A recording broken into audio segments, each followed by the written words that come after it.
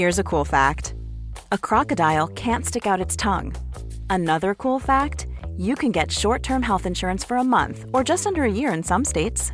United Healthcare short-term insurance plans are designed for people who are between jobs, coming off their parents' plan, or turning a side hustle into a full-time gig. Underwritten by Golden Rule Insurance Company, they offer flexible, budget-friendly coverage with access to a nationwide network of doctors and hospitals. Get more cool facts about United Healthcare short-term plans at uh1.com. Hey there, it's Michelle Norris. I'm host of a podcast called Your Mama's Kitchen. When I travel, I'm usually looking for a way to find a taste of home when I'm not at home. And one of the things I love to do when I am at home is entertain. And Airbnb allows me to do that. When I was in California recently, I rented a house that had a great kitchen. And when we were sitting around the table, we were all thinking, we're in someone else's house. Someone could be in all of our homes as well. If you have a home, but you're not always at home, you have an Airbnb. Your home might be worth more than you think. Find out how much at airbnb.com/host.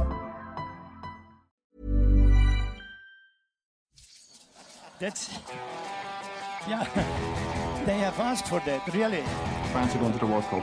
Get over it. This fella Ronaldo is a cod. Boom, boom, boom, forward. Boom, boom, boom, yellow card. Nah, let's have to go upset. I have to ask you to mind your language. I suggest you shut up and show more football. Good lad. I don't throw teacups. It's not my style. I think I'd rather throw punches. What you doing down here, you shawny man? It's taken the entire season for the secret of Leicester City's success to be revealed, but finally, thanks to George Calkin's article in the or in the Times in London today, I should say, we have an answer. Their thrilling, logic-defying run to the top of the table can be put down to one man, Murph and Ken. Who is? Not Jamie Vardy. Mm-hmm. Not Riyad Mahrez. No, Ken. N'Golo Kante? No, and not even Claudio Ranieri. Robert Huth. No. Kasper Schmeichel? Richard III, King of England from 1483 to 1485 is the man that we have to thank for seeing Leicester at the top of the table. Oh, yeah. Go on. Shock, outrage at this comment. Well, after being discovered in a nearby car park, Richard III's remains were interred inside Leicester Cathedral on March 26th, 2015. Okay. Since the King's reburial, Leicester have lost 3 league matches only. Right. As pointed out by Calkin today in this piece. So he walks around Leicester trying to get a feel, trying to gauge the temperature of the people, the city of Leicester, see how excited and nervous they are. Mainly nervous now that they actually have a chance of winning this thing. So Rebecca Hale, a volunteer manager at the Cathedral, she's a season ticket holder, she says the team are going through a bad patch when Richard was reinterred, and perhaps there was less focus on that. It is possible that the good feeling, the pride, rubbed off. I wouldn't go further than that, but it does feel like there's a correlation. The odds are against finding Richard, and Leicester City are the great underdogs too. Right? Not only that, Gary Silk of the Fox fanzine had gone to the service when Richard was reinterred. You could feel the weight of history, he said. It's shaped us a little bit. Look up the road. They've got Robin Hood. Perhaps we've got somebody now. Yeah. So I like this. Civic pride has been restored by finding He's not the most. Richard He's not the most devastating physical specimen that's ever, been King of England, though. No. Well, apparently, all that hunchback stuff was made up by his political enemies to, make people think that he wasn't cut out for it. Yeah. Obviously, he starred as a baddie in a famous play. You could almost say, Owen, now is the winter of Leicester's discontent, made glorious summer by the burial of their king. Well, the discovery of those remains mightn't have been great news for the king himself, Ken. He's dead now. Well, yeah, Really I remember reading about it when it happened, and I think they dug him up, and his skull had a damn good seeing too. Well, there was also it looked as though he'd had a fairly violent end. There was also I'm reading a BBC story done. There was a BBC story here that says there was analysis of his DNA done, which is thrown up a surprise. Evidence of infidelity in his family tree. Scientists who study genetic material from remains found in the Leicester car park say that this finding might have profound historical implications. Depending on where in the family tree it occurred, it could cast doubt on the Tudor claim to the English throne, or indeed on Richard's.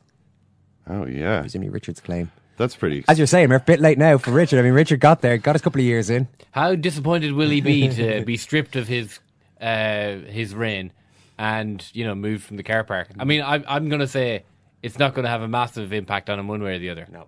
Isn't he the guy who ended up running around looking for a horse? No, that's Henry V, isn't it? Oh, God, I'm showing my ignorance here. You are my father is literally... You should have known better than to... Wait a second, it is Henry V, is it? You're listening to the Irish Times Second Captain's Football Podcast. It's time to report on sport. So, I guess the place to start today, Owen, is in the Middle Kingdom, the centre of the world for thousands of years. We, obviously, out here in the evening lands of the West, arrogantly think of ourselves as being the centre of the universe, or have had that habit at times. So we're working on trying to get out of it. But obviously, it's really the Middle Kingdom, as its name implies, which is really always been the centre of the world, and it's becoming more obvious that it's moving closer towards the centre of the football world as well in recent times. So you have seen, I'm sure, all of these stories about football players going to China. And not just, kind of Indian Super League type names. Bobby Perez has come out of retirement to play, a season, or ex-footballer who's lost all his money gambling and is 35 is gonna crank one more season out. Actually, you're talking about some reasonably credible names, Paulinho. I mean, not exactly global all-star quality, but still, Paulinho recently signed for Tottenham before, more money. In fairness, Tottenham are actually one of the only clubs who appear to have lost money selling their unwanted player to the Chinese league. They paid $22 million and ended up selling him for 14.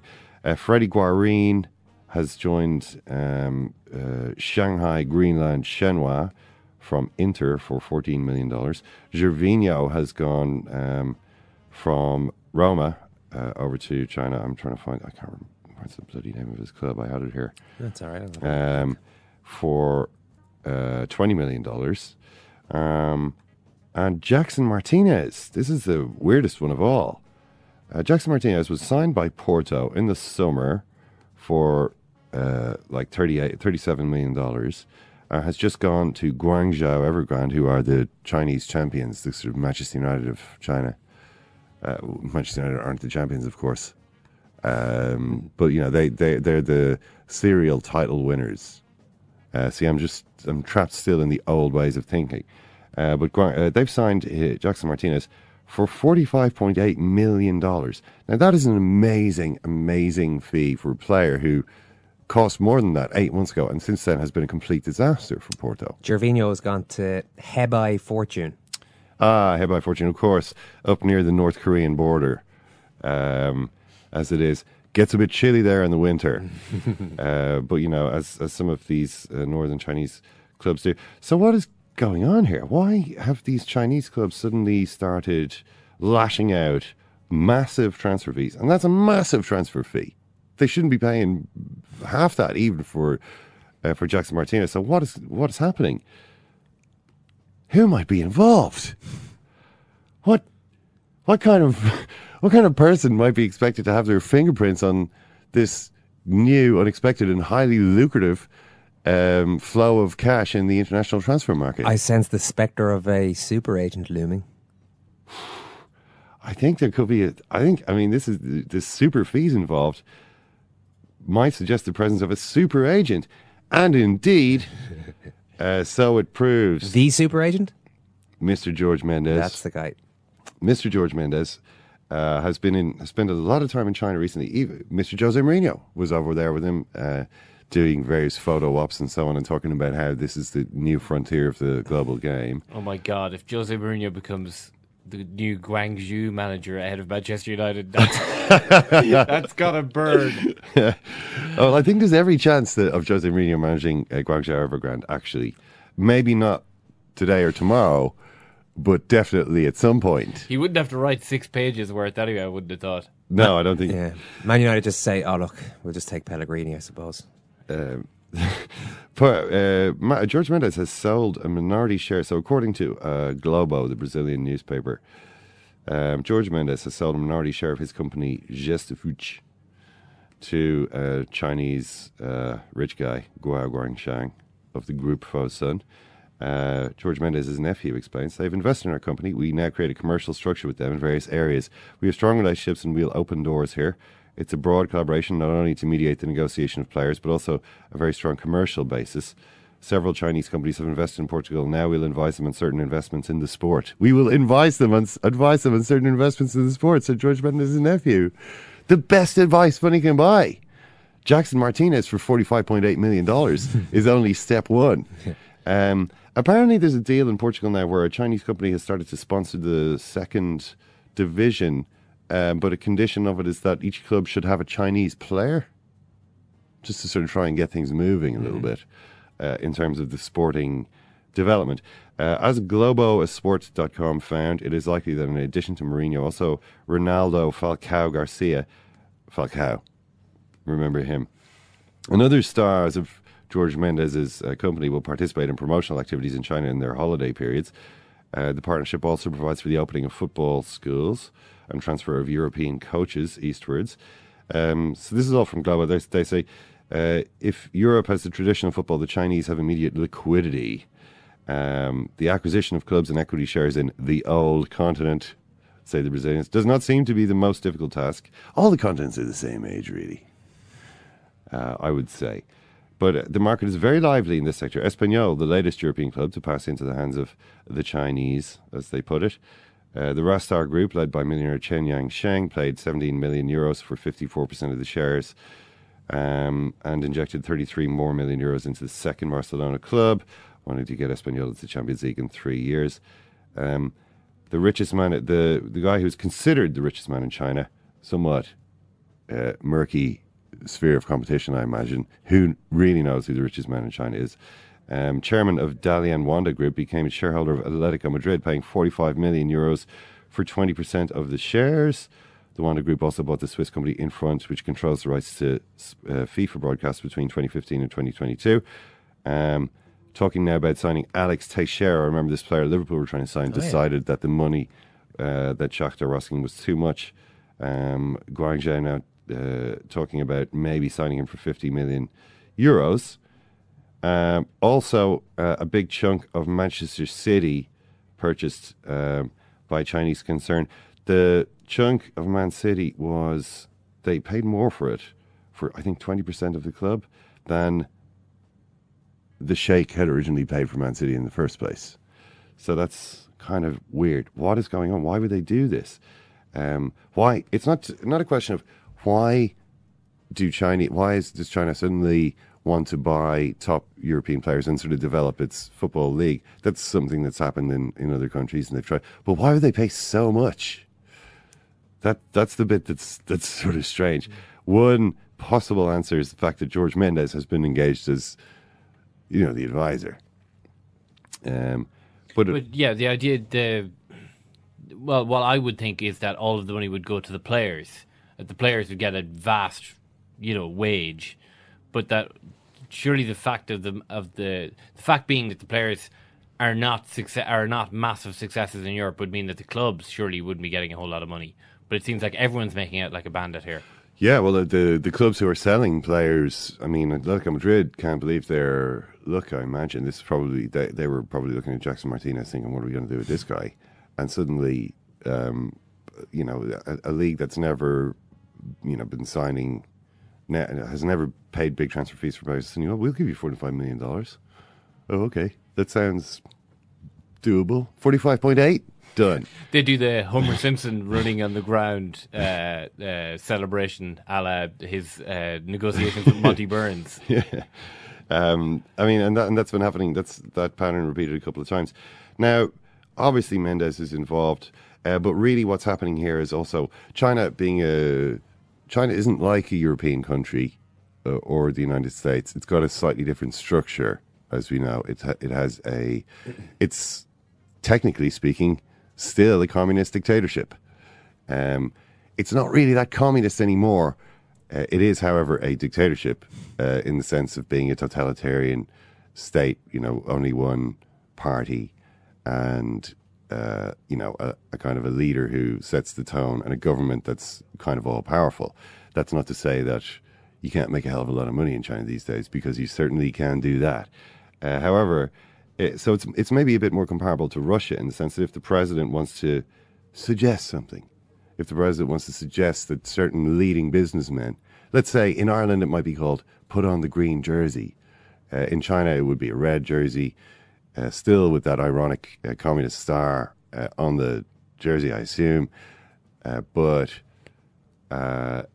this seems to have been what happened because football maniac Xi Jinping, the Chinese president, has decided that this is something the country should get into as a means of maybe preparing the ground for a possible future World Cup bid and maybe a competitive national team to play in that World Cup.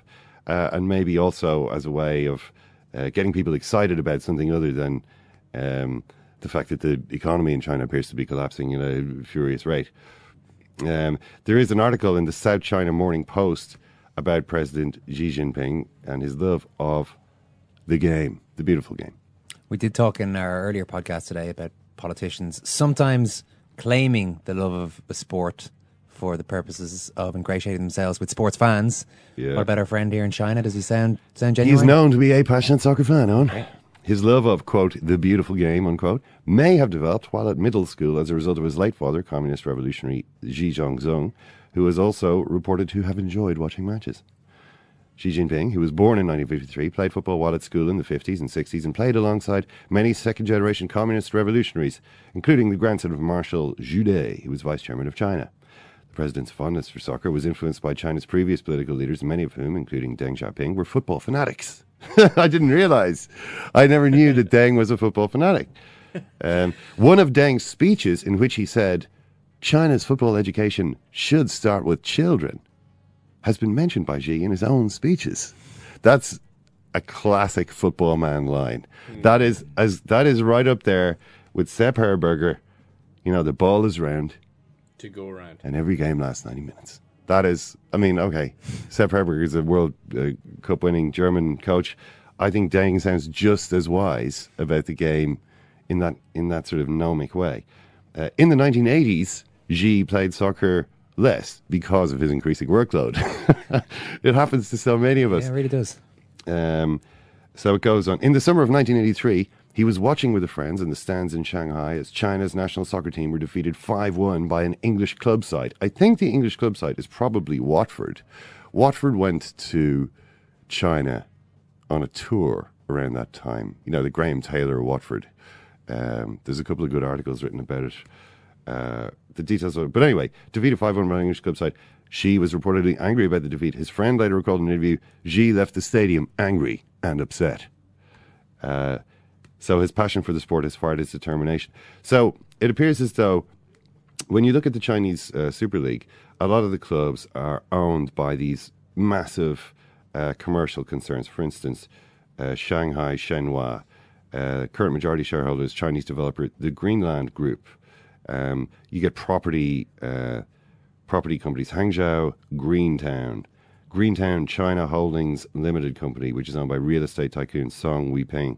So you're talking about clubs which are owned and backed by massive, massive business and extremely wealthy individuals who it appears have, you know, I'm not suggesting they were all gathered together in one room at any stage, but it appears a general message has gone out that maybe it would be good to sign some high-profile players. In the case of signing players to attract attention, to sort of create excitement, it's probably better to pay more than to pay less. If you sign Jackson Martinez and you sign him for $6 million, everyone's like, well, he went down the tubes pretty fast. That's what I was going to say earlier on when you asked why would clubs do this, possibly as a sort of a statement. Yeah. A statement that we can afford to buy these guys. This is the start of a new influx of mega money signings. And you hope then that people don't analyse too closely whether or not the market value of that player is what you've actually paid. But who knows anything about market value, really? I mean, we were talking, just the other night, we'll be talking about the Leicester-Liverpool match. The commentators were saying at the start of that, Liverpool's squad costs 8 times as much as Leicester's. You know? So it's hard to know. But obviously Mendes is in there as well.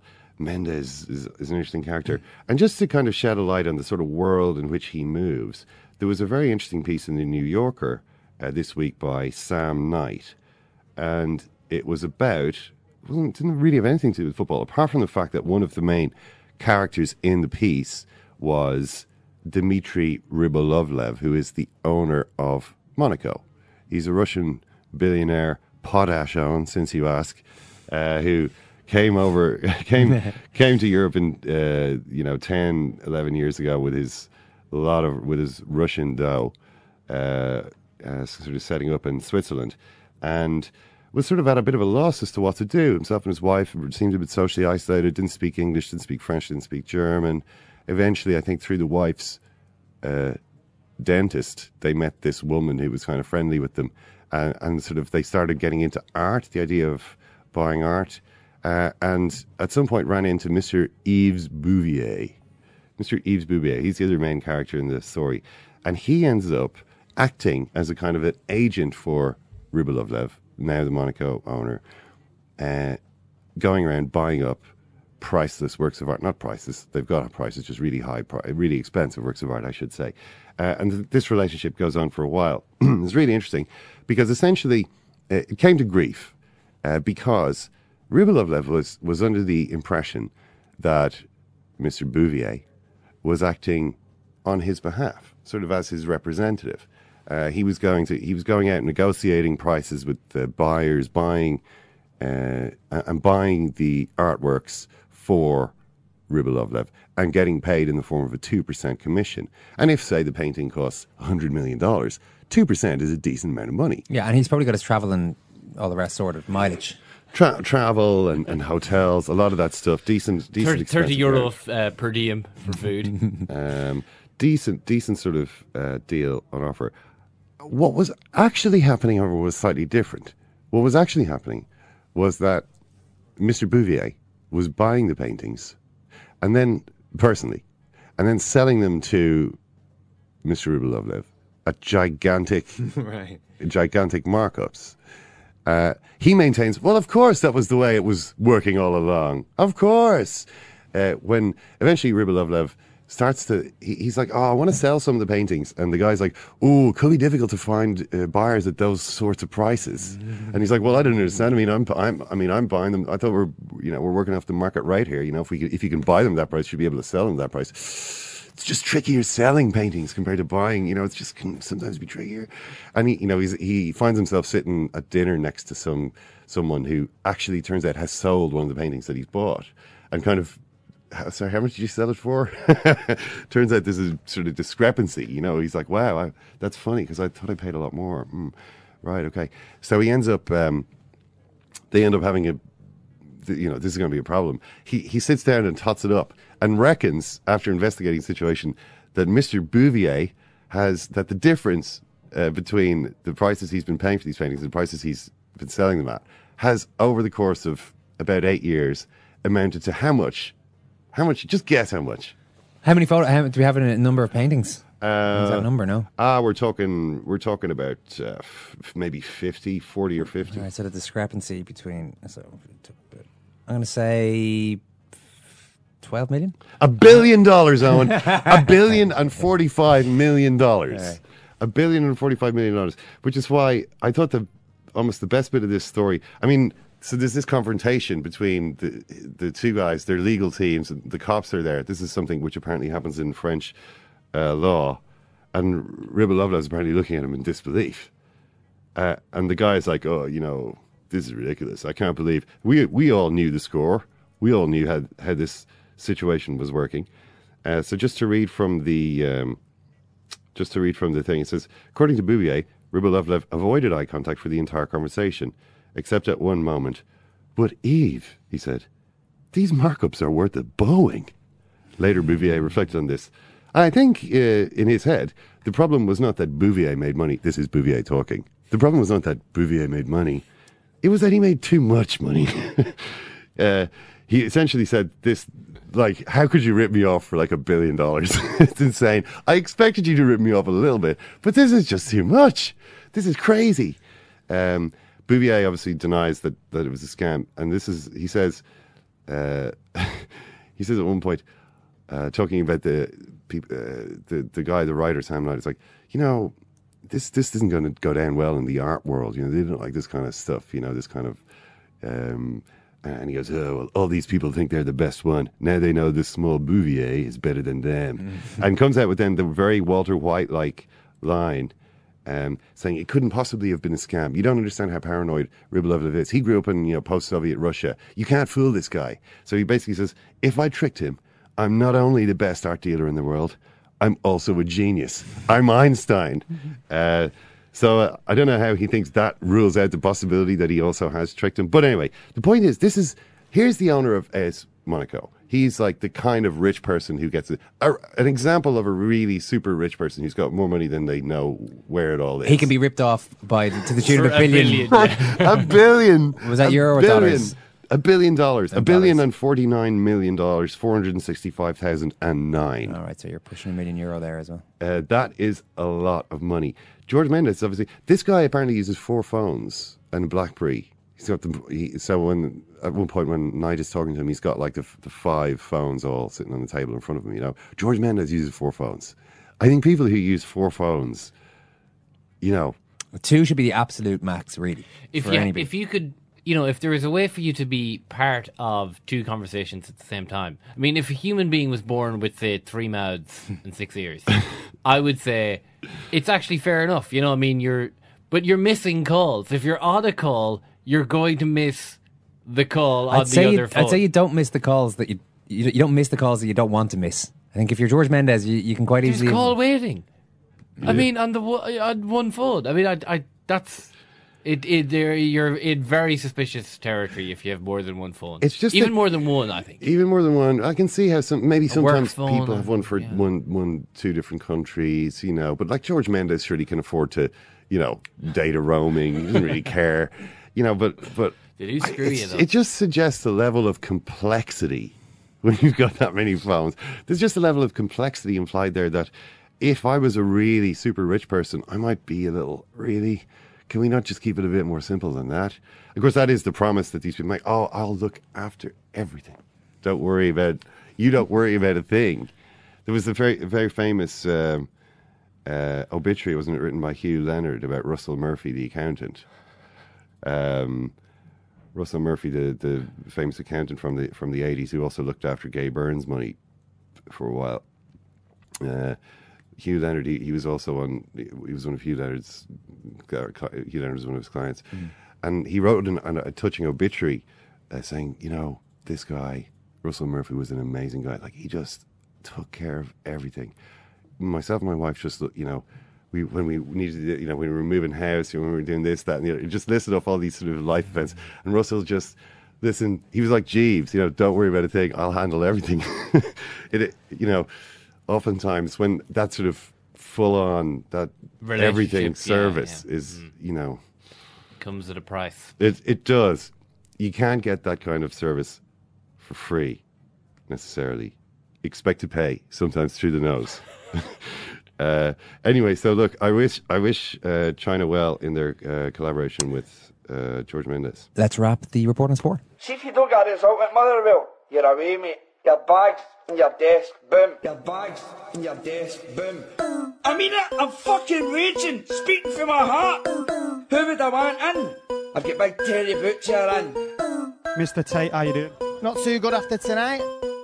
You got the job on the technicality of a legend who recommended you. No beat, I take no beat, I take no beat. Just so what's up, don't try to get so deep. You know me, but I can't me. You have lost the fans tonight. You don't deserve the fans. Listen to fans. You need to fucking work on it. You are nothing. You are a fool, and you are a waste of time. Good night. Oh, the Guinness Book of Records stuff. Get a grip. He's the biggest fool in Manchester. Richie's here. Richie, how are you? Owen, how are you doing? You're smiling away there as Leicester City's second biggest celebrity fan after Gary Lineker. Yeah. I called it long before it was cool to call Leicester as potential champions. I did it. Was that the start of January? I think it was. Yeah, we're just trying to work it out. I think it was early January. Yeah, you I think reluctantly committed to it. I wasn't as wholehearted as you are as now. I am now. Yeah. But I did say it at one point. Yeah. As wonder goals go, did you enjoy Jamie Vardy's on what night was it? Tuesday night. It was brilliant, yeah. And I saw a lot of Twitter discussion afterwards as to whether that was a better goal than the team goal United scored in the break was it Martial's goal the other night? Yeah. I think if I had to choose which one I would prefer to score myself as a striker, would certainly be Vardy's goal. Well, the Man United one was funny because it struck me that they were never fully in control of what they were doing. It was like every pass was almost an inch too far, and I kept thinking it was going to break down. But maybe that's more how you currently view the United team. I just assumed that something was going to go wrong there. But yeah, the Vardy one was amazing, and it's funny that saying Match of the Day afterwards. And in a lot of the clips you see online, I suppose a Vine only has a certain amount of seconds it can run to. Nobody's focusing on the ridiculous touch by Mahrez before his pass. You know, there was the finish by Vardy and there was the run by Vardy, and the way he's so good at separating himself from centre halves and giving himself space. Then people are saying, oh yeah, but it was all about the pass. And the pass was obviously a nice long ball forward. But the touch before that, the very first touch from Mahrez was a header that went straight up in the air. He's getting pushed around then by, I think it's Moreno, facing his own goal. He's in this really awkward position defensively, and he goes from that to within 2 seconds being able to set up a goal by just this outrageous touch with his left foot, which he produces about 4 or 5 times a game these days. Well, he's been doing this all season, and the weird thing is that he was also there last season, and this wasn't happening. You know, none of this was happening. This time last year, after 24 games, they were bottom of the league.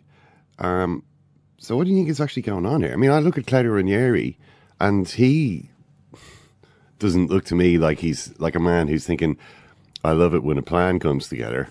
He's just staring owlishly in disbelief at this situation, which he doesn't understand any more than anyone else. He looks like Leicester's most delighted fan. Yeah.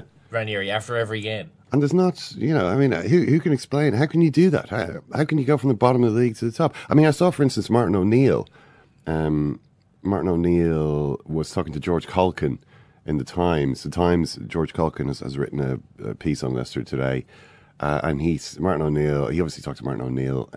He said, well, I wouldn't compare them to the Leicester team I managed. I'd compare them to the team I played for, by which he meant Nottingham Forest, who came up from the division below and won the title in their second season back. I think it was the second season. It wasn't the first season, was it?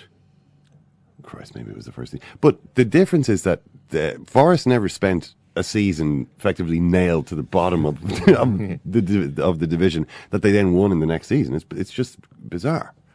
I don't have the solution here. I haven't seen anything to explain why they were bottom. Like, sometimes you think, well, maybe the position at the bottom wasn't justified at the time and they were eventually going to get out of it. I didn't think that at the time. But if you're looking for reasons to explain why they are now and like to take credit from them, like there isn't, like they're not benefiting from poor officials' decisions, or they're not getting a sequence of results which are undeserved. And even the quirkier, kind of more subtle things that you mightn't pick up on, like they're not, the timing of their fixtures, they're not coming up against teams when those teams happen to be in a slump or missing players through injury or suspension or any of that stuff. They're deservedly where they are. And I remember, I think they had a sequence of fixtures in December where before that I thought, well, this might find them out. And I think people are probably saying that now because they've City and Arsenal in the next 2 games. I don't think there's anything that can happen in the next 2 games, even if it's 2 defeats, which could question their credentials to be champions. Really? No, because if you were to be consistent, which is something we're not consistently judging Leicester the way we judge City or Arsenal, because we're assuming that if they, let's say they lose the next 2 games, it's right, well, they can't be champions because you lose big games. Well, City have already lost. City were hammered. Was it 4-1 by Tottenham and 4-1 by Liverpool? Yeah, but with Leicester, if they were to lose those 2 games in a week, it's a 6-point swing against City, essentially, and a 6-point swing against Arsenal. But Arsenal's swing in the since the 2nd of January, I think there's been they were 2 points ahead of Leicester on the 2nd of January, they're now 5 points behind. Oh, yeah. So that's a 7-point swing. So again, if we're to be consistent, we say, well, let's forget about Arsenal. They've bottled it. They got top early January. If I was Leicester, if I was a Leicester fan, I'd certainly... If you told me I could beat Man City and lose to Arsenal, I would certainly be taking that result. I think Man City are the team to worry about there. Like they've shown enough. Like, you're not only a potential champion because you can beat City and Arsenal, or you can avoid defeat in two difficult games. Like you can win the championship, you can win the Premier League even if you draw or lose those games. They've shown consistency from the start. There hasn't been like a purple patch of brilliant results or an awful patch of poor ones. They've consistently performed. If you look at their team, like, where's their weaknesses? Who are they carrying? Where would you say, right, we're playing Leicester, like defensively they're not like centre half pairing, you'd prefer them than the two that Man City have got. Well, I think for one thing, you'd stop leaving defenders alone with Jamie Vardy, knowing that Mahrez can hit those 50-yard passes, because they do play a lot of intricate football at times. There was an amazing move later on in the game. Was it after the goal? Yeah, which culminated in, it looked like a penalty. Yeah, which wasn't awarded. But a lot of their goals also come from these, and a lot of the ways they open up defences come from Vardy's movement off the ball and him, for whatever reason, being isolated against defenders. I think people are still underrating Vardy when they're playing against him. You know, even the other day, it's he won't score from there, will he? Well, I mean, it's insane to score from there. Sure, but if you're against Sergio Aguero in that situation, you're going to. You still wouldn't expect him to score. He might shoot. Would you? I don't know. Most people just wouldn't shoot from there. Yeah. I mean, Vardy explained that he thought Mignolet was off his line. I think Vardy was kind of saying this as well because he doesn't like goalkeepers who come off their line. You know, it's like, stay on your line. Well, it's insulting to him. It's like a tennis player taking a service and standing on the service, sort of in the service box. No, it's that they're trying to totally disrespecting squeeze. They're trying to squeeze his space. You know, I mean, he's running through a lot, and goalkeepers are trying to get out and do the sweeper keeper thing, and Vardy's just kind of saying to them, "Don't do that, because I will beat you." Just as he was taking the shot, when I looked at the replay, I started questioning the nearest defender. Who, God, he was a bit off there. Lovren, yeah, but I think if you were a defender, you'd be happy if your striker was shooting from there, particularly if you've the pace, if you're up against the pace of Vardy, because if you, as a defender, commit yourself, particularly there, if Vardy, you think he's going to shoot and he's dummying the shot and he puts it past you, he's got the pace to kind of embarrass you, and there's enough space behind that he can create a proper chance for himself. So usually you think of, if you can limit your striker to scoring from that angle and from that distance, you know, you're okay. Just to clarify, the Forest actually did win the league their first season back. They got promoted and won the title immediately, so that's what they did. But on Leicester, I mean, what are the differences between the team that was bottom of the league this time last year and this team now? Basically, the difference is Robert Hoot, Christian Fuchs, N'Golo Kante, and Shinji Okazaki. That's basically it. Okazaki doesn't even play all the time. So really you're talking about 3 first-team players who've come in, the left-back, centre-back and central midfielder. And that's the difference between this team and the team that absolutely everybody was thrashing last season. And a new manager. New manager and a striker, like the top scorer, a fella who's hitting the form of his life. Yeah. Completely unexpectedly, but like he's the difference. He's phenomenal. And I don't know how you can explain that, well, like it's not unusual to see a striker all of a sudden have like a breakthrough season, but we expect to see that in your early 20s. Like Harry Kane a couple of years ago last season got all the goals, and you think, right, well, that's the trajectory you'd expect of a top player to show that form in his early 20s. What's Vardy, 29? I don't know if he's quite 29. Yeah, he's 29, yeah. He is, yeah. So you usually think that by 29 a player has found his level, or you know what to expect. That's the only surprising thing, that he's done it so late and so emphatically. So is he playing way above his ability at the moment, or is this something that must always have been there, and he's, whatever way he's done it, he's just untapped it this year? I don't know. Like the closest thing I had to that, my own personal experience, I spent a couple of years like mainly struggling with various different injuries, really low self-confidence. Other players were better than me, were getting picked. And then I had a season where I think I got about 16 goals by New Year's Day. And I was playing every week, injury-free, bags full of confidence. I was physically fitter than I'd been. And I was in a team that was doing well. The team spirit was brilliant. The manager believed in me. But there was nothing specifically different. Like, there was nothing that you could look from a distance and say, well, this is what I've done differently to change my game. It just, everything just came together in like brilliantly, and it was great fun, and there was a whole momentum around the club, and it was brilliant fun to be there. A lot of the elements were there 12 months earlier. The same manager, you know, it was the same ability, all those things, but just things just worked out, and I can't be any more specific as to why I had that jump. Did you analyse that at the time? Analyse why you were playing well, or was it just, I'll ride this wave and not think too much about it? No, I don't think I did any. You're just riding it at the time. Yeah. You're just going around with this big smile on your face. Why would you ruin that? Lucky socks, right boot on first, something like that? No, but my strike partner at the time, Steve Claridge, had a load of superstitions, and he had a particular pre-match routine that would get him going. We worked really well together, did no work ourselves as a partnership on the training ground at all. In games, things just seems to work out well. And we were supported by a midfield who were in really good form. Everyone was the fittest they'd ever been, full of self-belief. The crowd are fully behind us. A manager who'd come in who'd made a big difference to us all. So there was a combination of factors, which we all individually benefited really well.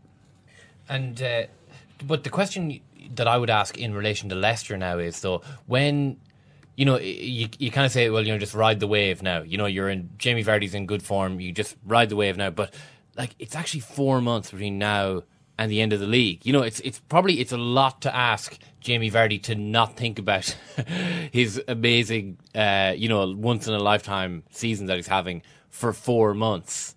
You can't even say it's like 14 games. It's 4 months of this guy's life to not start thinking too much. Him and Leicester City as a team to not start thinking about it and just keep playing the way they're playing with the freedom that they're playing with. Well, I think you're right that it's impossible that they wouldn't think about it, because it's the one topic that every single person will be talking to them about. Anyone who meets Jamie Vardy now will immediately talk about his form and his scoring record. The Euros coming up. Is he going to be a Premier League winner? Will he win the Golden Boot? All of those things, they're unavoidable, but you can manage them. Like whether, I don't know what their policy is within the club. Sometimes you hear clubs who are in a relegation fight or pushing from Europe, certain words are banned in the training ground, all that kind of stuff. Maybe they just have right, who's next in the fixture list? That's all we're going to talk about. We've Arsenal up next. That's all we're going to talk about. And maybe because whatever they're doing, it's working. And if there may be like pressures, it's kind of about perspective, really, isn't it? Like maybe their starting position is, the fans aren't going to turn on us if we don't pull this off. The manager isn't going to get sacked. There isn't a big budget there that we're all going to be replaced if we don't win this. There's no expectation on us. We were actually expected to get relegated. This is all bonus territory. So there's actually no pressure. Let's not convince yourselves. There's tons of pressure. We see, but it's only if you allow it. Leicester are definitely going to choke. It's only if you allow it. They're definitely going to careen off the rails. You say choke, so does that mean if they're not winning the Premier League, you'll put it down exclusively to a psychological failing? Well, not necessarily. I mean, I think there's also the fact that they're not necessarily as good in all the games as they are in the bigger games. I mean, we were talking about this recently with them, the way in which sometimes, in a sense, they almost find it easier against a team like Liverpool, who will at least make some effort to beat them. Then, for instance, they played Aston Villa and they drew with Aston Villa. They drew 0-0 with Bournemouth. They're the teams. They're obviously teams that they should be beating, and I think they're going to have problems, increasingly problems with those type of games as it goes on. The kind of basic football that they play. I mean, it's just the Vardy goal the other night was ridiculous. That is just not going to. You can't rely on that happening. Jamie Vardy is not Lionel Messi. Sure, but then he's not capable of doing that. But then he scores a scruffy enough second goal. Do you know what I mean? So sure, they scored that outrageous goal. That's not going to happen again in the season. But he's also there to finish off another, a less impressive goal. Is that not enough to convince you that they're not reliant on fluke moments? All his goals aren't. They haven't unexplainable, like that now. Potential best of his career goals. I mean, in one way, it was quite similar to a lot of his goals this season. In that, there was a long pass up to him where he gets there first and scores, and that's been what he's been doing all season, I guess. But I just can't see this. There's so many players playing so well, and so little to back them up.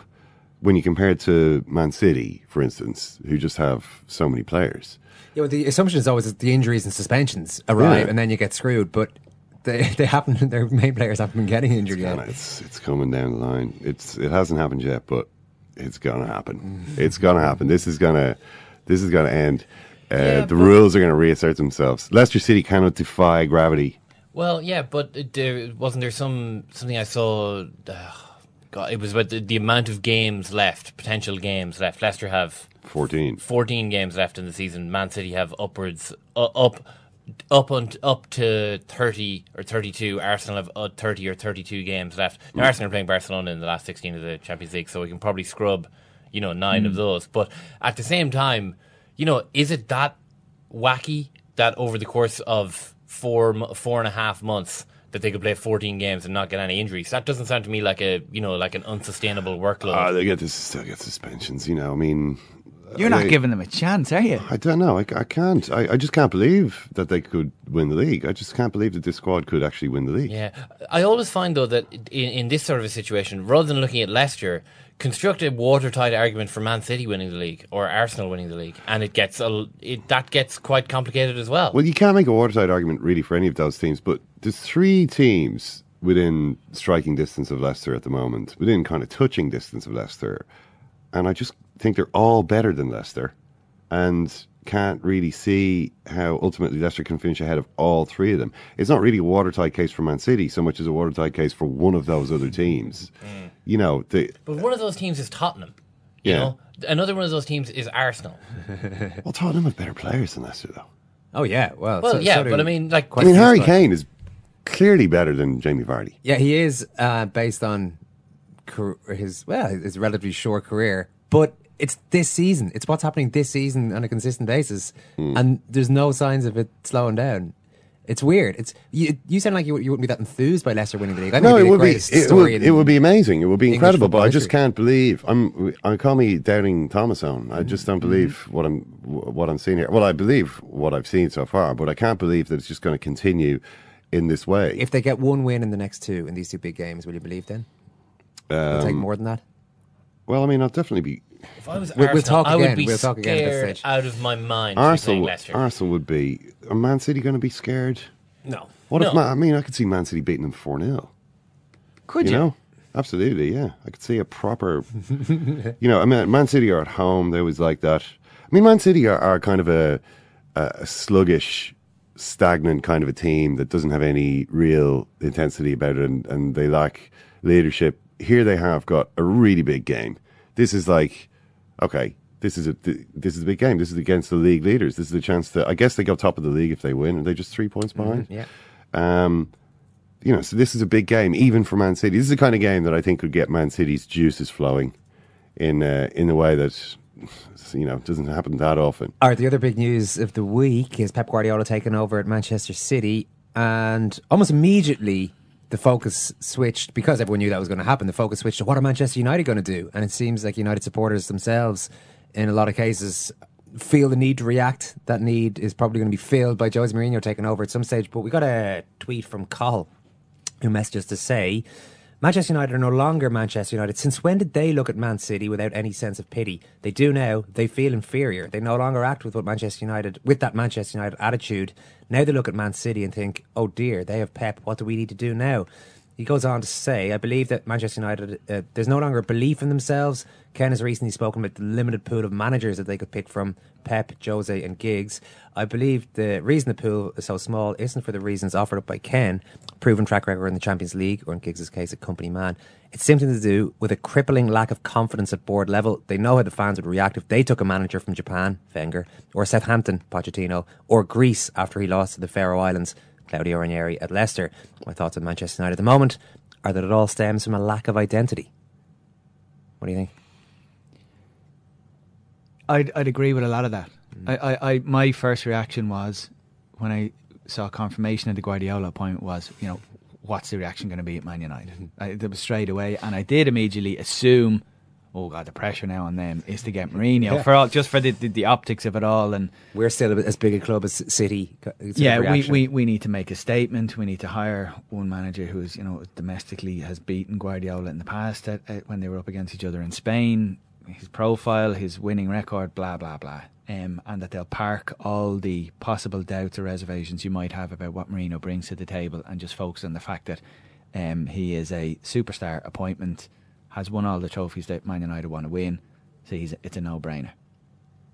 Is that a lack of identity? Is Carl correct? Yeah, I think so. Yeah, I mean, there's a really kind of desperate, reactive kind of quality to a lot of what Manchester United are doing these days. It's like that 7 Ed Woodward's article that you referenced last week. That was very funny, by Andy Thomas. Yeah, I thought that was a very good article. The 7 Ed Woodwards sit down to discuss policy. they each have different ideas. I think number 1 is like, wants to get on the phone to Mendes. Number 2, I can't remember exactly which is which, but number 2 is like, well, do we really need to do it? Are things really that bad? Number 3 wants to stick with Van Gaal. Number 4 is like, Giggs is obviously the man we should go for. Number 5 is like, just get Mourinho in. Just get Mourinho. And number 7 isn't saying anything until eventually he just explodes at the end saying, don't you understand? It's already dead. The whole thing smells of death. This is what happens. We're paying the price for 20 years now. And everyone is kind of like freaked out a little bit. Yeah. Good article. And I think something like that is what's actually happening. A version of that. Just all the voices in Ed Woodward's head. I don't really believe there are 6 other Ed Woodwards, but I think he is conflicted. He's not sure which way to go. He hears voices in his head telling him what to do. Sometimes the voice is coming in through his ear from his mobile phone, from George Mendes' mobile phone. But, there's competing agendas there. Well, there would be an argument that they were confident enough to pick David Moyes at that time. They were sure enough in their identity that they could pick a manager. No, seriously, at the time, they felt they could pick a manager who had absolutely no experience at the top of the game, had never managed in the Champions League, which is... Okay, sure, he'd been around the league, but it was a risk and was proven to be so. So, were they scarred by the Moyes experience? What exactly? Why have they lost the sure-footedness that they had when Ferguson retired? With the certainty that Moyes was the man, because Ferguson told them pick Moyes. They did what they were told. Yeah, Ferguson. So it was still the Ferguson identity. That's what it was. The Manchester United identity was purely about Alex Ferguson. I'm not even talking about on the field, but how the club was run. Yeah, well, Ferguson evidently believed at that time that Moyes would be capable of doing something akin to what he'd been doing for a long time, and obviously he was wrong about that.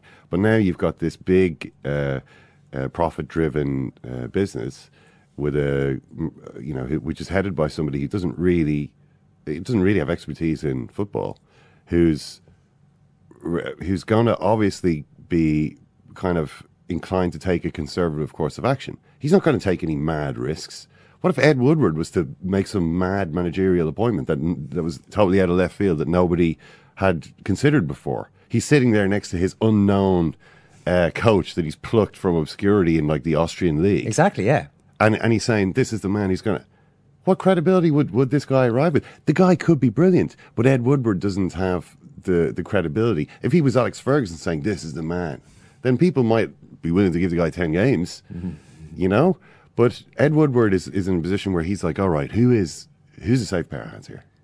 So I can concentrate on making money and keeping my job.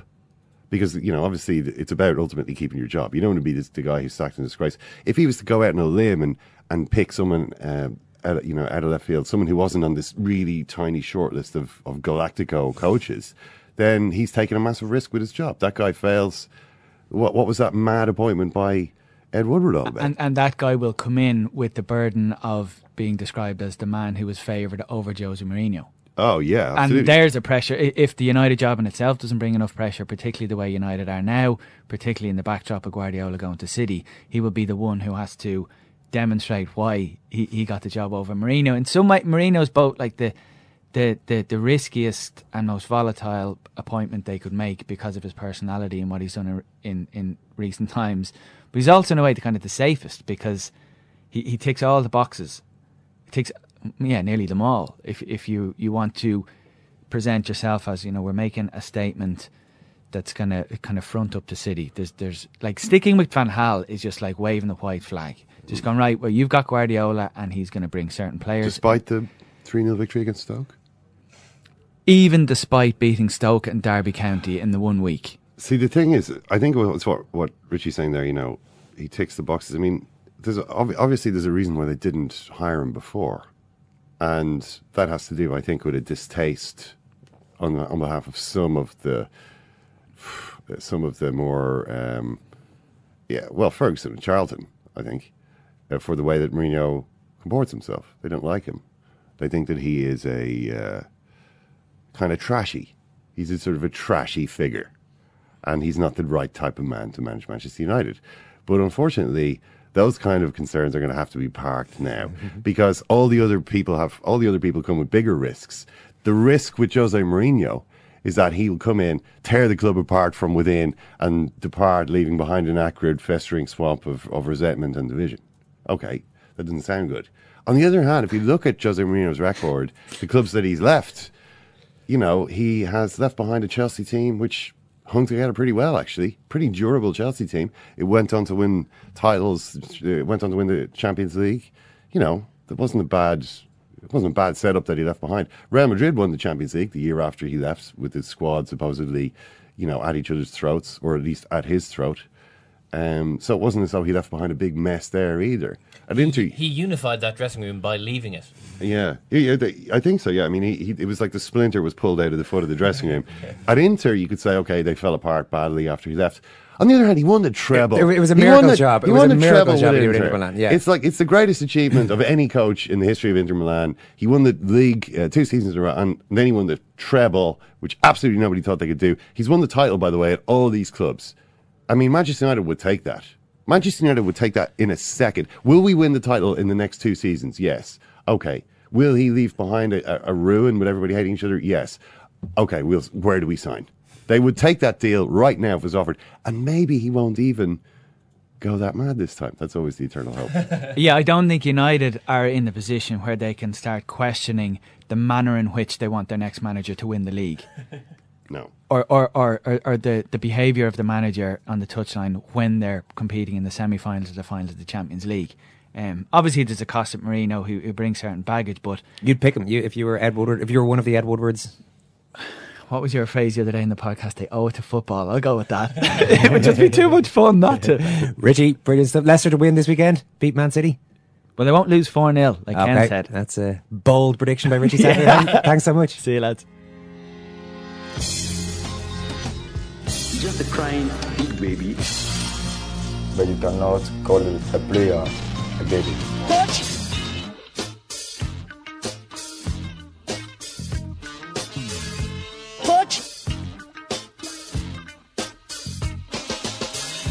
Which is the game you wanted a victory, but you didn't have a weapon? I want victory for every game. Where do you think you got it all wrong today? Which is the game you wanted a victory, but you didn't have a weapon? Well, it's just the nervousness. You look frustrated on the pitch. Which is the game you wanted a victory, but you didn't have a weapon? You wanted victory. Well, I wanted victory. Which is the game you wanted a victory, but you didn't have a weapon? Where do you think you got it all wrong today?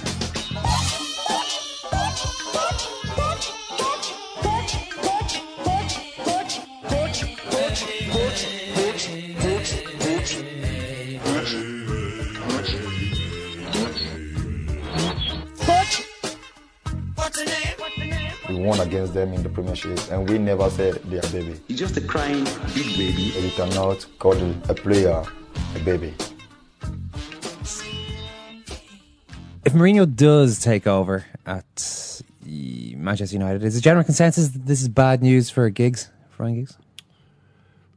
Well, I how do you mean? Well, is he gone with a new broom coming in? I assume so. Or is he further groomed, as he has been under Ferguson and, well, more particularly Moyes? I don't know how much of grooming has gone there, but under Van Gaal. Well, I mean, even for the man's... How much grooming can a man take? Like from a pride element alone. I mean, to sit there for under a third manager as, you know, sort of just shaking his head every time a goal goes in. I mean, I don't know that if Ryan Giggs has any pride whatsoever that he could possibly act as an understudy to Jose Mourinho. Yeah, well, I mean, I don't see what's different in itself from acting as an understudy to Mourinho compared to Moyes or Van Gaal. But to do it again, yeah, it's just a third different manager. I mean, he's risking becoming like the Tony Parks of Manchester United.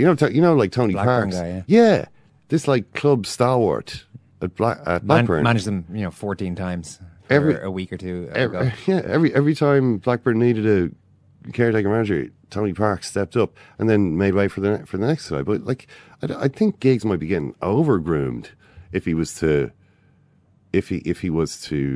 stay there under Mourinho as well. That, like, you're talking about serious, like, it's just way over moisturized, over depilated, facial hair that takes too long to do every morning, some kind of weird hairstyle. Too much grooming. Jose could do worse and bring Gary Neville in then, maybe, if he's going to move as an assistant. Neville's having a bad time, but at Valencia at the moment, still hasn't won a game. Is that right? Still hasn't won a league game. Still hasn't won a league game and took a 7-0 beating by Barcelona last night. There was also a testy press conference faced by Gary Neville afterwards. It seems like the Spanish journalists have a few Rottweilers in their contingent. Here's a small taster. You've mentioned that you haven't thought about resigning, but tonight's humiliation. The other day, somebody asked you a question and you said you thought it was ridiculous. Let me repeat that question. Do you think it would be logical for you to be dismissed after Valencia's performance tonight? Next question, please. Aggie? Over here, Coach. I'm sorry, but I need to ask in line with this. The softest adjective is humiliation, is shame. And you're the coach. It is only logical that one would ask you. You said that you haven't thought about stepping down, but would you understand if you got sacked? Because ever since you got here, the team has not only not improved, but is worse. But I'm sorry, out of respect, and you said the other day that the Valencia supporters haven't said for you to go. There you go, yeah. Yeah, that is, at the end, you could hear, the voice you could hear there was that of the interpreter, who was... that was the audio. Obviously, it was a Spanish journalist asking a question in Spanish, but you were hearing the voice of the interpreter there putting the question that he was putting to Gary Neville. Neville had been asked already to whether he was thinking about resigning. He just said, next question. So that guy then came back with these... it was a different journalist this time. He came back with those two questions. Neville was, as you could hear, the first time just batted it away again. And the third time the question was asked, as you heard, went on for a long time. And before the guy had even got to the end of it, Neville was essentially going, shut this guy up. I've already said I'm not answering this question. Forget it. So that was why you heard it suddenly cut off at the end. But it wasn't a very comfortable situation. No, things getting a little bit tough, and we'll get over to Spain to talk about this with Ed Malyon, who covers football in the country. Ed, the 7-0 defeat followed by that press conference, are things getting a little bit poisonous now for Neville? Well, yes, basically. I think the anger isn't necessarily towards Neville, although his press conference last night seems to have irritated quite a few people around Valencia. The problem is that the club, there's a lot of fans here who've had to deal with the club kind of falling apart over the last few years and getting into huge debt. Now what we're seeing is you've got Peter Lim's taken over. They've done well for a season under Nuno with the help of George Mendes, got into the Champions League. Everyone's happy with that. But as soon as it's taken a downward turn, everyone's very angry. Nuno's out the door. People weren't necessarily unhappy about that. But now you've got a lot of anger towards the players, a lot of anger towards Peter Lim.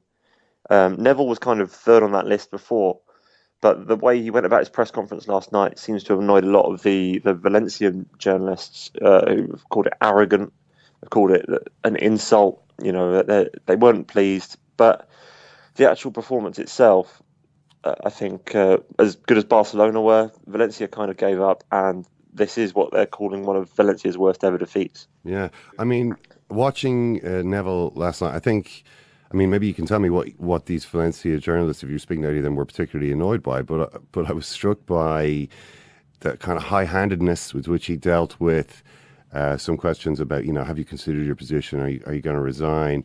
And he just shut those questions down, and it was pretty obvious who he was trying to channel there. But the difference between Gary Neville and Sir Alex Ferguson is that when Sir Alex Ferguson arrogantly dismissed questions from a journalist or said, we're not getting into that, he did so from a position of authority, where he'd won, 13 league titles and the Champions League and so on, whereas Gary Neville hasn't even won a game in the league. Yeah, I think he's obviously, he came in and he was ashen-faced. He's obviously an immense amount of pressure on him now, because I was there on Sunday when they outplayed Sporting Gijón and managed to somehow lose that game 1-0. Everything's going against him at the moment, pretty much, except the Cup. The Cup is where he's got 4 wins. It's the only tournament he's kept a clean sheet in. That's where things have been going okay for him. So for this to suddenly happen in the Cup, I asked him on Sunday, I said, is the Cup the only bright spot in the season now? And he gave me the kind of typical manager answer about the bright spot is that the team's coming together and everything's getting better and all this sort of stuff, and kind of tried to insist that the Cup wasn't the only good thing about their year. Obviously, what happened last night, this tie is over. They're out of the Copa del Rey before we've even set foot on the Mestalla ground for the second half. This Cup tie was probably over at half time. But now what is there for Valencia this season? They're almost in a relegation battle, and that's why he was under so much pressure, because he knew that. And when he came out, they don't mess about the local press here. They really went for him. The first question to ask if he was going to resign was kind of quite nice. It was a female journalist asked it in a nice way. The second one was not so nice, and the third one was immediately afterwards. And he said, "Right, if you're not going to answer my colleague's question about resigning, do you not think you should be sacked?" And he said, he said next question, and he moved on. The atmosphere was so tense in the room. It was that you just couldn't wait for someone to ask the next question, because there was no way really around it. That he knew that a lot of people in that room thought that he should be resigning right there, which is obviously quite a difficult thing to cope with. Yeah, I mean, he went on to say towards the end, "I last had doubts as a player 18 years ago, and from that moment on, I developed a mechanism to deal with situations like this." I thought to myself, Gary Neville has surely never lost 7-0 before since he was a senior professional. This is a first-time event in his life. What kind of mechanism might he be talking about? That was it. That was an interesting thing that he said. I was talking to Jamie Carragher afterwards, who'd come over for the game, and I did ask him about that, and he said he didn't know. He said players have lots of different ways of coping with things, and sometimes it's just kind of insane level of focus, and sometimes it's you shut everything else out, or sometimes it's you look at a wider picture and you kind of take yourself away from the group. There's all sorts of little things that people do to try and focus in football games. I thought that was interesting, but last night wasn't really the time to kind of further quiz him on it. He can't have had I can't remember any sort of defeat like that for Gary Neville as a player. I mean, he said that himself. He said it's one of the worst nights of his footballing career. He's had bad experiences as a player, and he's now had some bad experiences as a manager. Whether for me, I think he will recover from this, but probably not at Valencia. I think what's happening here, there's nothing he can do now here that will ever be deemed a success, because the likelihood of him getting his contract extended is quite slim now. So you're thinking all he can do is get them back up towards the European places with a few wins, but if they're not in Europe, then there's no success.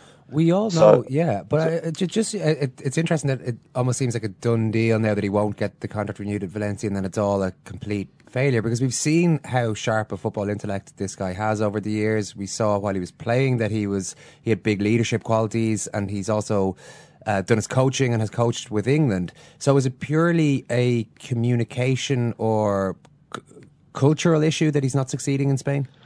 I'd say, first of all, he's had some bad luck. He has had some bad luck. There are games where, basically the times that he's got the good luck so far this season, it's won them a point. And the times they've got bad luck, it's cost them 3, which obviously doesn't help. But the cultural thing, less so. It's language, yes. There was a couple of videos that Valencia put on their website, which I watched, of training session. And you probably heard everyone saying that Phil Neville's got great Spanish and all this sort of stuff. And from what I've seen, that's not exactly true. He's just got better Spanish than Gary Neville. And there was a moment when they were doing a little rondo where they pass it around in a circle, and Phil Neville kind of went a bit hard. Another player went a bit hard on someone, and Phil Neville was basically jokingly trying to tell them off. And then he realised he couldn't get the words. He couldn't find the words to say it. And then there was kind of a 15-second pause while everyone just kind of stands around while Phil's trying to create what he wants to say. And then everyone falls about laughing. Now it's fine. In that instance, it's not a big deal. But when you're at the elite level of sport and you're trying to teach a team one of the hardest things in the world, which is how to keep Barca out, how to try and deal with that front line, you need to be incredibly specific. You need to be incredibly accurate with your instructions. You need to be having the perfect game plan and being able to execute it and pass it on to your players. Obviously, what we saw last night is that didn't happen at all. So that's where you're going to have the language issues. I've done some coaching in Spanish, so the same sort of thing, and it's hard, but nowhere near that elite level. I think they're finding out now that it's truly a very difficult thing to do. And as I say, I think Neville will succeed somewhere, because I think he's got it in him. But the contract thing, I can't see him getting extended. At the start, he didn't seem to want it extended. Then, somewhat politically, he said, no, I want to be here for a long time. I wouldn't be surprised to see Mourinho, Pellegrini, maybe even Quique Sanchez Flores there next season. We should mention, with due respect to Gary Neville, that he lost 7-0 last night, not just any team. I mean, this is a team which has, I think, the three best players in the world all playing in the same position in the team. Completely agree. I mean, last night, it was an unusual game because usually if a team is 3-0 up at half-time against a side that's just had a man's head off, you know how it finishes. It finishes 3-0 or maybe 4-0 as they, four or five, yeah. slack off. They just kept going, and it seemed like the thing that was keeping them going was almost just a sense of how many nice goals can we score, and maybe a bit of competition between Suarez and Messi to see who can score more. But mainly it was just they were kind of enjoying themselves. I mean, it was unbelievable to watch.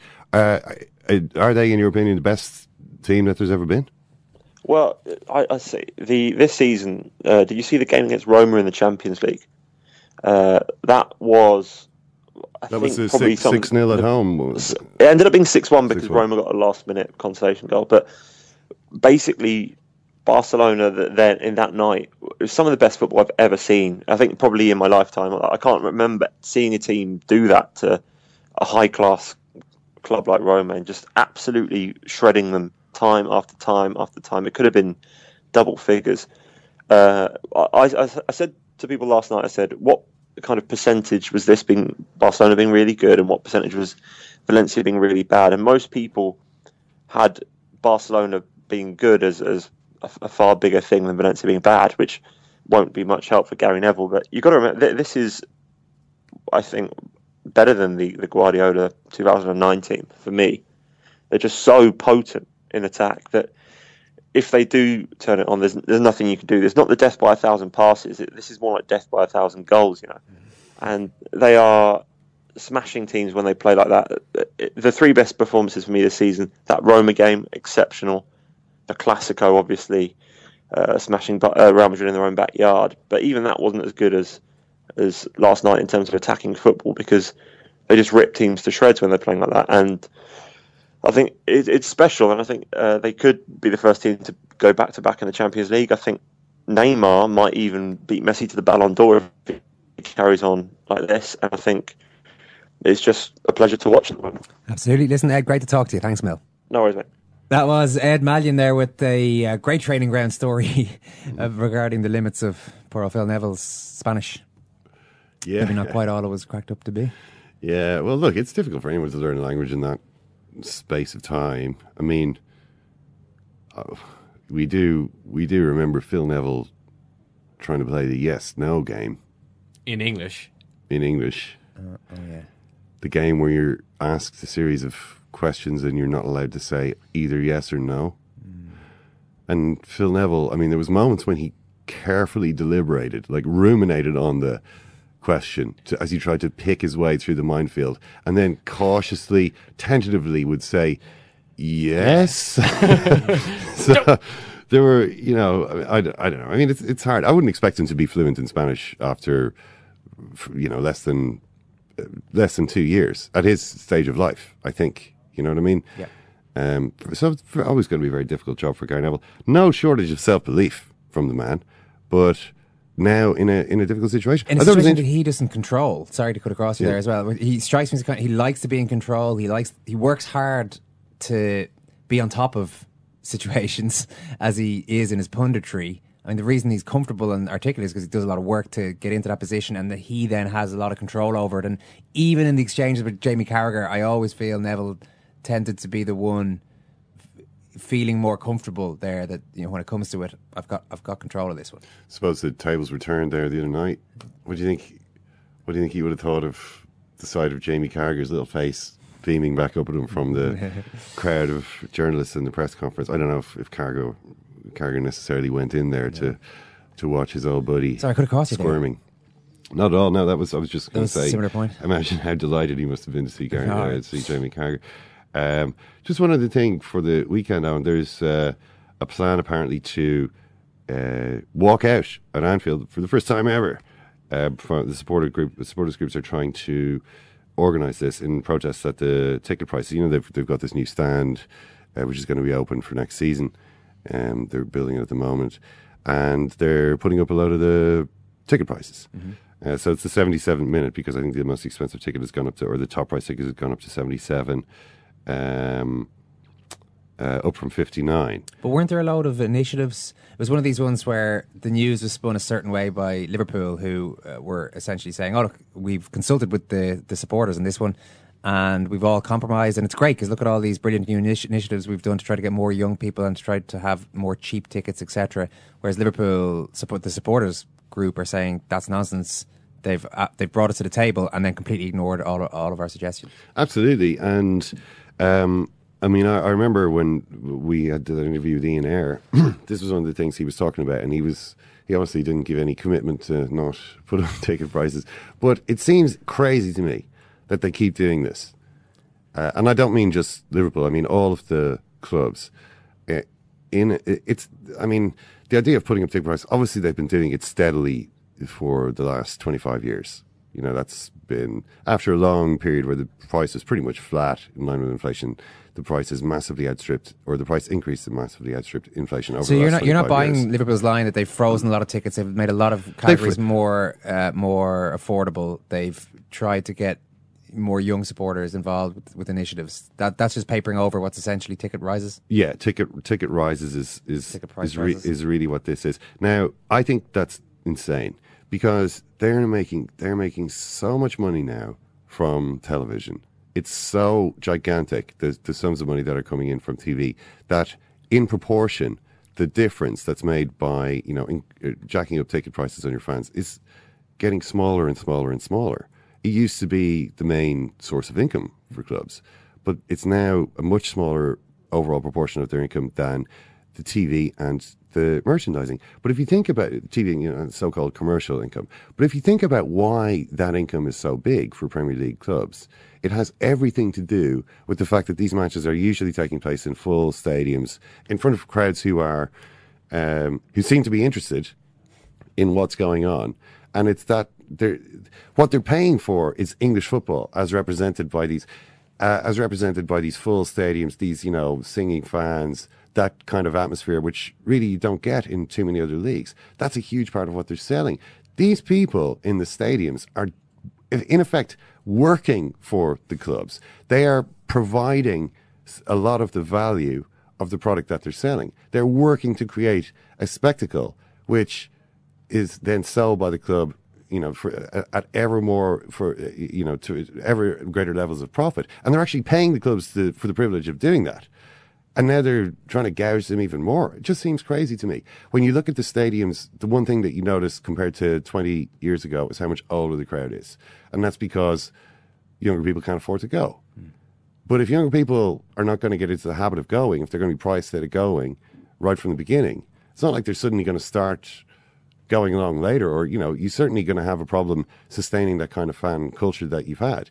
I think it's really short-sighted and stupid of clubs to do this. I hope you got a hold of our Six Nations bonus podcast during the week. We've got some more build-up in our latest show today. Strong stuff from Matt Williams in that one about the direction the Irish team is taking. He's not too impressed about that, nor with what he sees as the reluctance of people in Ireland to have a pop at Joe Schmidt. Also, what else in there? Super Bowl preview. Yeah, US Murph, live from Radio Row. Murph, before we wrap things up, do you want to maybe just wrap up your Shakespeare? It was Richard III. Richard III really wanted a horse. Henry V, I'm sure, needed horses at various times throughout his life, but never put it down on paper. No, I don't. Yeah, because I don't think he was ever sort of abandoned in the middle of a battle needing a quick getaway, was he? He was too much of a legend. Once more into the breach. Yeah. And everyone was in the breach with him, with horses. There was a surfeit of horses, really, if anything. What is the football link between Henry V? What is the link between Henry V and football? Henry V. Through which icon of English manhood did the spirit of Henry V flow from his position in the distant past into the 21st century? Further clue? A captain, an England captain, full of pride, passion, and character. David Beckham? Oh, come Bobby on. Moore. Imagine David Beckham quoting Henry V. Bobby Moore is an international tournament. Mm-hmm. He was reading a famous speech from Henry V. We few, we happy few, we band of brothers. Big Terry Butcher. There's literally only a couple of these guys. It's not John Terry. It's not Paul Ince. It's not Terry Butcher. It's not Brian Robson. Who's left? You're certain it's not David Beckham? It's definitely not David Beckham. How early? Euro 2000. Oh, Euro 2000. Who was captain? Alan Shearer. Come on. Tony Adams. Tony Adams. Big Tone. Actually, Shearer might actually have been the captain, to be fair. Maybe that threw you off the scent. Shearer might have been the captain at that stage. 100 England captains. And yet he's still giving us something that... Well, Tony Adams did captain England, though, surely. I'm pretty... He must have done. I think he did. Yeah. Well, or maybe he didn't. There was the whole unpleasantness with the jail. Maybe, England sometimes get a bit snooty about that type of thing. Yeah. Maybe he didn't. But, he was obviously the spiritual captain, if not necessarily the official one. And he read out Henry V's speech just before England went out and got hammered by Portugal, I think. Tony Adams definitely captained England because remember his book was the start of every chapter was I captained every team I ever played for. He was very proud of that fact. So I'm gonna say that Tony Adams would have. Yeah, no, he's there. He's there. He is there, isn't he? Maybe not as many times he would have liked with Alan Shearer knocking around the place. All right, that's it. We'll wrap things up. Thanks very much, Ken. Thanks very much, Murph. Thank you, very Owen. much. Thank you, Ken. Owen, Thanks thank a you, million for Gareth. listening. We'll talk to you. Enjoy the weekend. Amazing sporting weekend between the Super Bowl, a couple of massive games in the Premier League, Six Nations, loads going on. We'll talk to you again on Monday. What form is that? That's the second time it's gone off. They never go home, those boys.